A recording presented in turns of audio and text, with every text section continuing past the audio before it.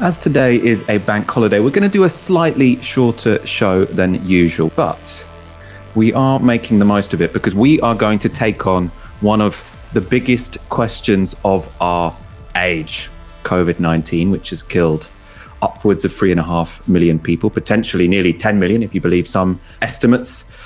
Where did it come from? Now, until now, the dominant theory has always been that the novel coronavirus jumped from animals to humans, maybe via an intermediary animal. However, in recent weeks, the idea that the virus originally leaked from a lab has gained prominence. So why are the press and politicians changing their tune? Does this reflect new evidence about the virus's origins or a deeper political agenda? And what would be the implications if we were to confirm that COVID-19 did leak from a lab? Now, over a year ago, Donald Trump said this. Have you seen anything at this point that gives you a high degree of confidence that the Wuhan Institute of Virology was the origin of this virus? Yes, I have. Yes, I have. And I think that the World Health Organization should be ashamed of themselves because they're like the public relations agency for China. Now, at the time, that was widely dismissed as a crank conspiracy theory from Donald Trump, a conspiracist, and many of his conspiracist supporters. However, the tide of opinion among liberal politicians and some in the scientific establishment now seems to be shifting. US President Joe Biden has launched a new investigation into COVID-19's origins. This was his spokesperson, Karine Jean-Pierre. President is asking the U.S. intelligence community, in cooperation with other elements of our government, to redouble efforts to collect and analyze information that could bring the world closer to a definitive conclusion on the origin of the virus and deliver a report to him again in 90 days. So what changed and how did the lab leak theory go from a conspiracy to the subject of serious investigation? That was the question posed in a recent piece in The Guardian by science writer Stephen Baragni. And Stephen joins me now. The title of your article was, how this went from a conspiracy theory to something that's being seriously investigated. Can you talk about that transition? What did change? There's been enormous acceleration on this in just like the past couple months, sort of starting with media attention in sort of January, February, specifically some pieces in New York Magazine, some former New York Times reporters sort of laying out what had previously been thought of as like quite a conspiratorial case, quite a circumstantial case for the COVID-19 pandemic actually arising in the lab. And then you had sort of a break moment a few weeks ago. 18 really prominent scientists wrote an open letter in Science magazine, basically saying not that lab leak was for sure, not even that they thought that lab leak was the most likely explanation, but that they were looking for, they're backing rather, like a full investigation. And then you've got Biden sort of following much more reasonably Trump's call to look into lab leak. And I think you could say it's sort of fully mainstreamed at this point. Let's, I suppose, break down what one means by a lab leak theory. On the very basic level, it's saying this didn't come organically from animals to humans. It leaked from a lab. But within that, you've got three types of theory, haven't you? You've got one, which was that this was a strain that existed naturally in nature from a bat, but it had been collected by people in a lab and then it leaked from the lab. The other is you've had something called gain of function research, whereby people in the lab have been intentionally improving a virus, making it more fit to spread among humans to then, I suppose, prepare for if it were to occur naturally in the environment, but it's actually, leaked, and what they were trying to warn us about, they've ended up creating. And then the final one is some sort of bioweapon. So you've got a lab that told us it was investigating viruses that occur naturally, but actually they were creating a virus which could later be used as a weapon. Those are the three. Now, I'm guessing the two that are being taken seriously are the natural strain that was collected and the virus created in the lab through this gain of function research, which is to improve the fitness of a virus. Is that correct? Or are there people in the scientific community saying it might be a bioweapon? Yeah, that's about right. I mean, the bioweapon one, God, I mean, if you're like really sure about anything after the past year, like you're a jerk. But like, I'd be willing to say that, the bioweapon is the sort of most out there. I mean, COVID is not like a very good bioweapon, if that makes sense. Like, it's really bad, but surely I would think, if our scientists are any good, it could be much worse. Also doesn't make a lot of sense as one. But yeah, I mean, the first two seem to be the most reasonable. I mean, like you said, we'll get on to the very specific circumstances of the lab that people are very suspicious about. This lab is the world's premier collector of wild coronaviruses. So the question is, did they get one that they then didn't report and then it got out, or did they actually improve it? Which is something that frighteningly goes on. Well, now people are learning much more than they previously thought. I think it's time to name the lab. We're going to name that suspicious lab. It's the Wuhan Institute of Virology. Now, obviously, the Wuhan Institute of Virology is very nearby Wuhan, which is where the first outbreak emerged. I want to go to a paragraph in Stephen's piece from The Guardian, which is suggesting why people are quite so interested in the Wuhan Institute of Virology. So in the piece, you write, what is also known for sure is that the Wuhan Institute of Virology, nearby to the first recorded outbreaks, is the world's premier collector of wild bat coronaviruses, has grown them in their in-house laboratories before, and had the expertise to conduct gain-of-function experiments. If you wanted to create a pandemic coronavirus in a lab, the WIV would be a hell of a place to do it.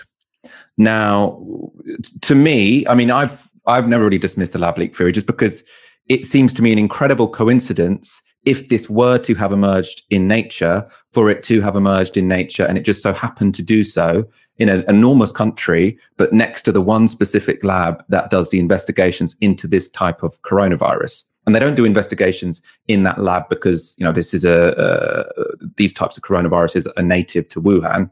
The bat cave is actually, where they collect these things from is really far away. So it seems to me this would be a big coincidence were it not to be a lab leak. And I suppose my question to you, Stephen, is if this were a naturally occurring virus, what would be the chances of it emerging precisely next to a lab such as this? Are there labs like this everywhere, and it could have emerged next to some, Beijing Institute of Virology, and we'd be having the same conversations about that lab, or is it a real coincidence that it emerged next to this one? I'm not sure this is going to help the sort of anti-lab leak side, but there have been other institutes in both China and in the United States that viruses have escaped containment of, although not super deadly ones. I think what you're sort of getting at is that the case for lab leak, for this coming from a lab, is that circumstantially you've got a lab that does this exact research, which is right there, and then you're sort of placing that up against whether this could be a naturally emerging phenomenon, even though the bats in question are not nearby. I mean, I think that if you're going to be fair to the natural emergence theory, you have to start from the idea that it's probably an incredibly rare evolutionary and logistical occurrence anyway. There's tons of coronaviruses in the world. There's tons of viruses in the world. Most of them don't turn into a worldwide pandemic. So you're already looking at a really rare event. And, these sort of things happen all the time in nature, incredibly rare events that have massive consequences in the history of nature and the history of evolution. And I guess the burden of proof on the natural emergence side is to show both that it's evolutionarily plausible that the virus emerged in the form that it did, and then that also that it's logistically plausible that it made its way to Wuhan. And I mean, the way that would happen is the way that you've already seen sort of presented, which would be sort of through the movement of animals, not bats, but some sort of intermediary. And of course, the fact that they haven't found anything for that is one of the big knocks on the natural emergence theory. But again, it took years to find the natural reservoir or the natural emergence point for both MERS and SARS. So anybody who's sort of on the side of natural emergence says, let's just wait. We're looking, which of course, doesn't satisfy anybody who said the lab's right there.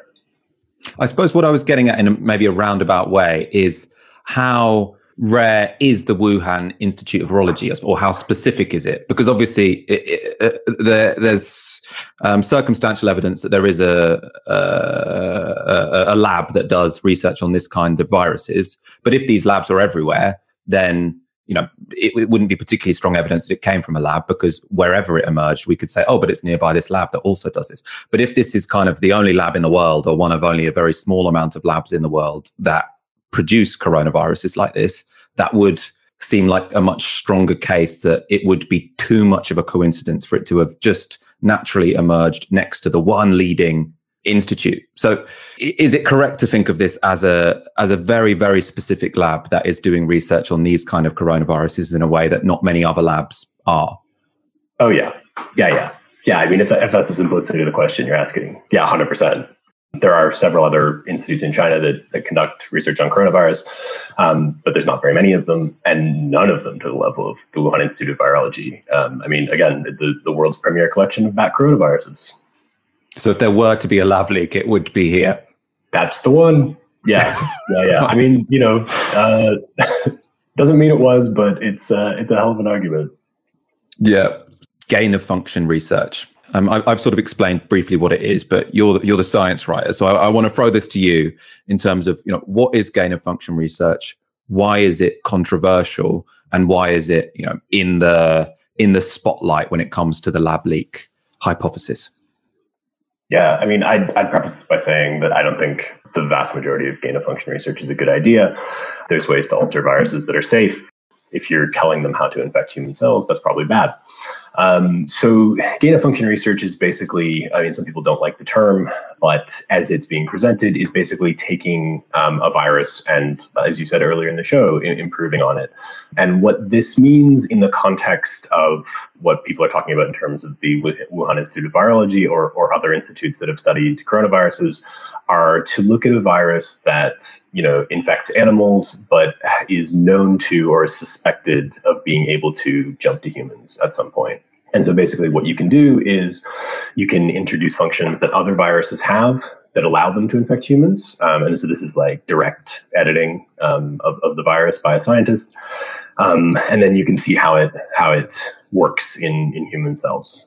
So sort of get an idea of what kind of threat this might be. And then the other thing, which is really central to this sort of idea that there might have been a lab leak, is you can sort of mimic the conditions of placing the virus right up against a human population. So you basically like bang the virus against human cells over and over and over again until it evolves the ability to enter them. And this is sort of like accelerated evolution. And the reason people do it, whether or not it's a good thing to do, the reason people do it is because then the virus sort of naturally shows you the path it would take to infect humans. And so if you keep doing it and it keeps using the same mechanism, then you can sort of assume that's probably how it's going to emerge as a pandemic. Now, if you've been listening to that, you probably realize that then that means the virus that they just used for those experiments can now infect at least human cells. And so, there you have the sort of core of why people are opposed to it. So you've sped up evolution in the worst direction you could speed it up in, which is to say, how can we make this animal virus really infectious in humans? And the justification to do it is to say, now we can prepare for if it happens in nature, but the lab leak hypothesis in the gain of function version, which is that they modified the virus as well as collecting it, then that would be that they then leaked it and they caused it. Let's look at some of the intelligence that's been coming out. And now lots of this is unpublished intelligence, which I'm inherently suspicious of, but it's worth mentioning it anyway. So one of the reasons the lab leak hypothesis is back in the headlines is because of US intelligence, which has either recently come to light or recently come to prominence, however one looks into it, and especially a write-up about them in the Wall Street Journal, suggesting there were a group of researchers in the Wuhan Institute of Virology who, in November, so a couple of months before we know the outbreak started, came down with symptoms of something which would be consistent with COVID-19, but could also be consistent with other types of flu. If there were to be a lab leak, this is how you'd expect it to happen. You'd expect there to be some workers in the lab who get sick because it's leaked out of wherever. Then you get a cluster. Some of them have symptoms of COVID-19, and then it's out by then, isn't it? A family member's got it or whatever. So if this were to be the case, it would seem, again, it builds that circumstantial case. Well, unpublished intelligence from the American agencies. I mean, you think of Iraq and all sorts of things. Do you trust the Americans here? You just can't take anonymous intelligence briefings off of a report that I think, if I recall properly, the WSJ hadn't even seen the report itself. It was just an anonymous intelligence source. But yeah, like you said, Iraq, the entire history of planted stories in the Cold War, as delicious as it is, I think the best you can do here is to use that as a jump off point to, as an investigation that could actually be legitimated. An anonymous intelligence report, I can't do it. And I suppose that, in a way, is a bit of a segue into who do we trust, who don't we trust? And especially, myself, I'm not a scientist, so I don't understand how viruses evolve, but I do kind of understand interests. So, whose interest is it to make a big deal out of this? Maybe the American intelligence services. Who's in favor of covering this up? Parts of the scientific community who are invested in gain of function research, probably the Chinese government, and you've got this, this constellation of interests with certain people wanting us to know nothing about this, and certain people wanting us to go wild with our imaginations. And Trump obviously wanted us to kind of think it was a bioweapon. Who's trying to cover this up, and who's trying to blow it out of proportion? I suppose is my question to you. I have been trying to, as much as I can, follow this through the scientific literature, just because, again, if I'm following intelligence reports, I'm going to be up until 4 a.m. parsing these things, and I'm never going to figure it out, and you'll never know.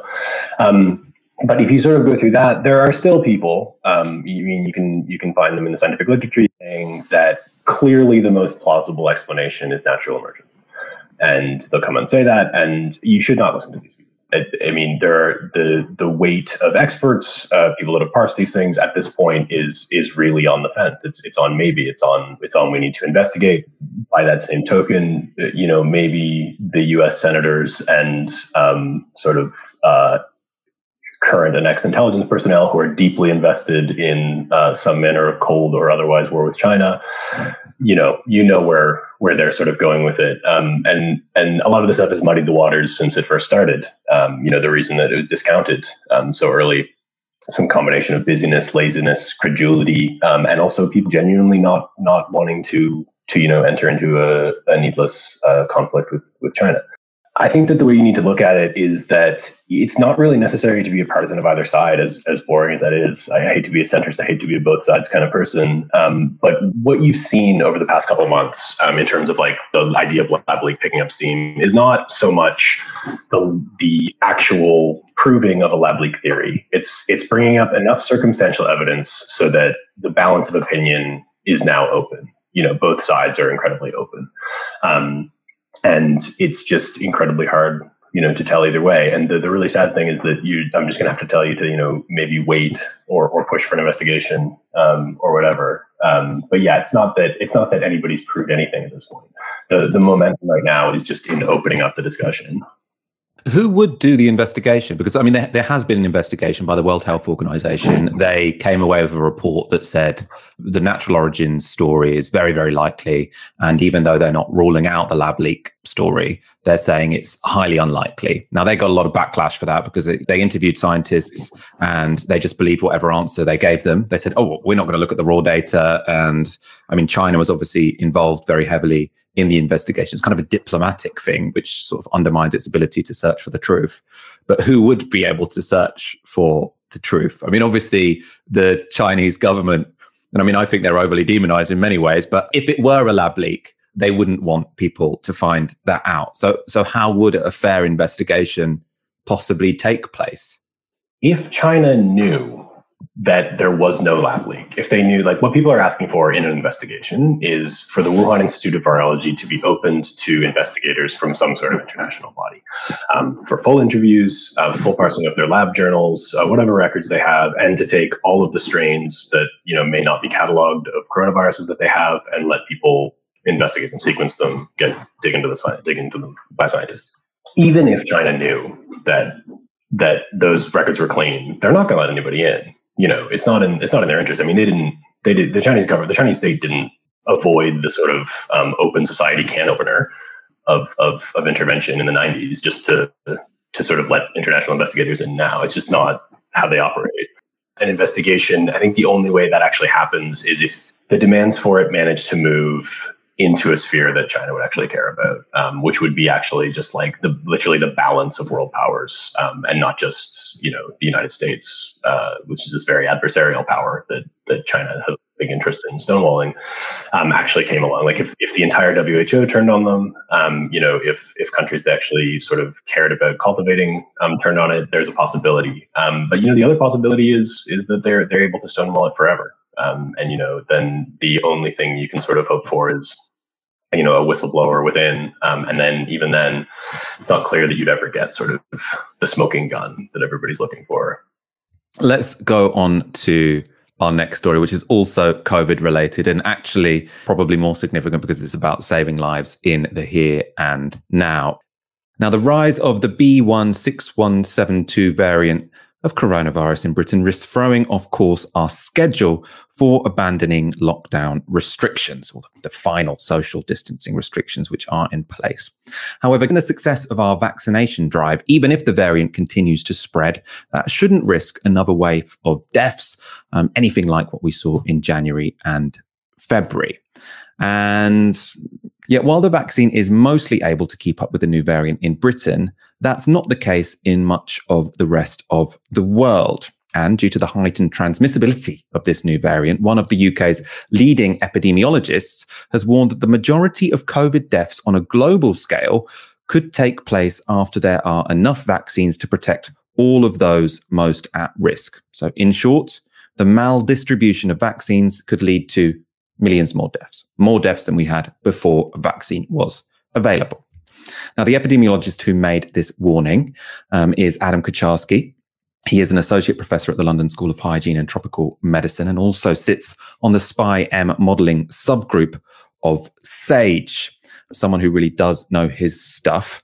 However, this is probably an issue where you don't need to be an expert to see how dangerous the current situation is in the world right now. First of all, we know the Indian variant, or the B.1.617.2 variant, is much more transmissible than Kent. You remember the effect that the Kent variant had on us. Those cases absolutely rocketed. This is worse than that.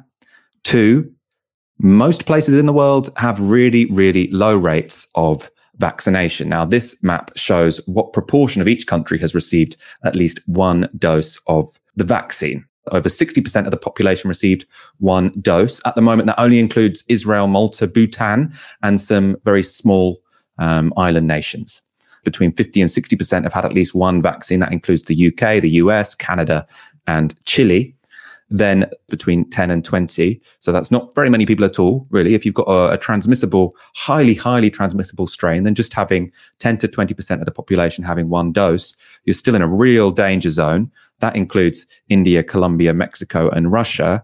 And then most depressingly, less than 5% and less than 1% of people having had one vaccine. And that includes nearly all of Africa and most of the Middle East, and then also some parts of Southeast Asia. So you can see if you've got this highly, highly transmissible variant and you've got the majority of the world essentially living in countries where you've got less than 10% of the population vaccinated, we could see something, essentially worse than what we've already had. And what we've already had was horrific, right? So that's where that warning is coming from. Now, the answer here, of course, is that we need to produce more vaccines. We need to be distributing those vaccines better so that people in Africa, for example, aren't waiting another 2 years to get vaccinated, because it's going to be quite difficult to keep out the B.1.617.2 variant until then. On that issue, so this quote was from an article by Zeynep Tufekci in the New York Times. Very, very clever analyst, actually. I do recommend reading her stuff.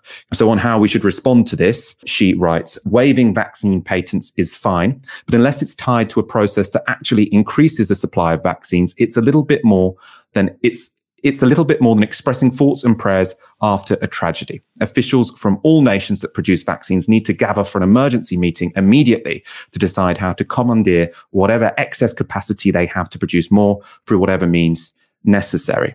And that piece ends by saying, like all pandemics, this one will end either with millions, maybe billions, being infected or being vaccinated. This time, world leaders have a choice, but little time to make that choice before it is made for them. It's a bit of a call to action there. We're either going to get herd immunity via having a vaccine which is distributed fairly to almost everyone, or we're going to get herd immunity by millions or billions more people catching this virus and millions more people, in that case, inevitably dying. Stephen, you've written a lot on vaccine production over the last few months. You've spoken about it on this show before. What are your, I suppose, top takeaway points from how we do avoid this catastrophe waiting to happen? Something that she wrote about in that piece, which is super, super good, and I also really recommend Zeynep as an analyst, was that, there needs to be a high-level meeting amongst states, amongst, as they say, stakeholders, about how to produce more vaccines. I mean, I think something that might absolutely shock people, it absolutely shocked me when I learned about it, is that, to my knowledge still, actually, but at least as of a month ago, there have been no high-level interstate meetings, whether through the WHO, whether through, the G20, G7, whatever international channels you want, about how to make more vaccines. It's been done entirely at the national level. And so she's totally right. I mean, there needs to be some sort of international coordination. Pandemic response in general at the international level has been a huge failure, but that can't continue as we move into this sort of, as you said, new and still incredibly dangerous phase. How much of it is about patents and how much of it is about something else? As you know, I've been on here, you've talked to me about it, advocating for dropping patent protections. There have been lots of people getting behind dropping patent protections. Even old Joe Biden is at least partially, supporting waiving patents. But, while some people will argue against this and say that it doesn't matter to share patents, you need the know-how. It's just a distraction. People, I think we've always seen patents as the first step. You need to make sure that some company's not going to sue you. And then the next step is to actually, in an environment where you're not worried about some pharmaceutical company coming after you, and ideally in an environment where states and international organizations actually get involved on the production side, then you sort of create a global response and move forward. So the patents are a really good rallying cry, but it's always been seen as just a first step in this process. This warning from Zeynep Tufekci and Adam Kucharski, it's nothing new, right? This is not a new discovery. And it does feel like at times, people have been raising this warning for a very long time now, and it feels like kind of nothing's changed. From your perspective, what would be the worst case scenario here and what would be the best case scenario? Is there a sequence of events whereby the world suddenly wakes up, takes this seriously, and we get vaccines distributed everywhere? What would that look like? And what's the worst case scenario? What are those decision points going to be? Yeah. I'd start with the worst case. The worst case scenario is, you've read the same analyses I have. The worst case scenario is that we basically rely on the vaccine producers we already have. It doesn't get expanded very much. The developing world gets it after we're done. And then the ideas are that anywhere from 2023 to 2024 is when we get reasonable amounts of vaccination. And that's only in most analyses about 60%, which we now know, is not necessarily fully protective. I don't like to speculate on how, the virus is going to evolve. I do hate doomsaying, but, the longer you wait, the more infections there are, the more likely, you start to see more significant, I hate saying immune escape because there's no snapping and it just suddenly escapes. But, you'll see a decline in efficiency of the vaccines for sure. The best case scenario, it looks like we have an international response that joins up production across the world. You have, in my view, the best way to do it would be, basically a public option for vaccine production. You have coordination of supply chains, of knowledge sharing between countries. And then you actually have the countries where coronavirus is raging right now, manufacturing their own way out of the crisis. What you are actually seeing now is a little bit of movement. You're seeing some proposals in the United States that look quite good, a limited version of good, where people are basically, public citizens got a very good analysis of this, but that the US itself could produce probably enough vaccine for the world for under, what is it? I think $30 or $50 billion. And so this is still national level, but at least people are looking at sort of a non-marketized production option. And what I'd really like to see is that jump beyond national borders and into an international response. Super, super interesting. Obviously an incredibly important question. And I fucking hope some progress happens on it soon because it's terrifying to think about what could happen next. Stephen, thank you so much for talking to us about both of those issues tonight. I'm sure, both of them clearly we're going to be talking about for a long time from now. For now, you've been watching Tysky Sour on Novara Media. Good night.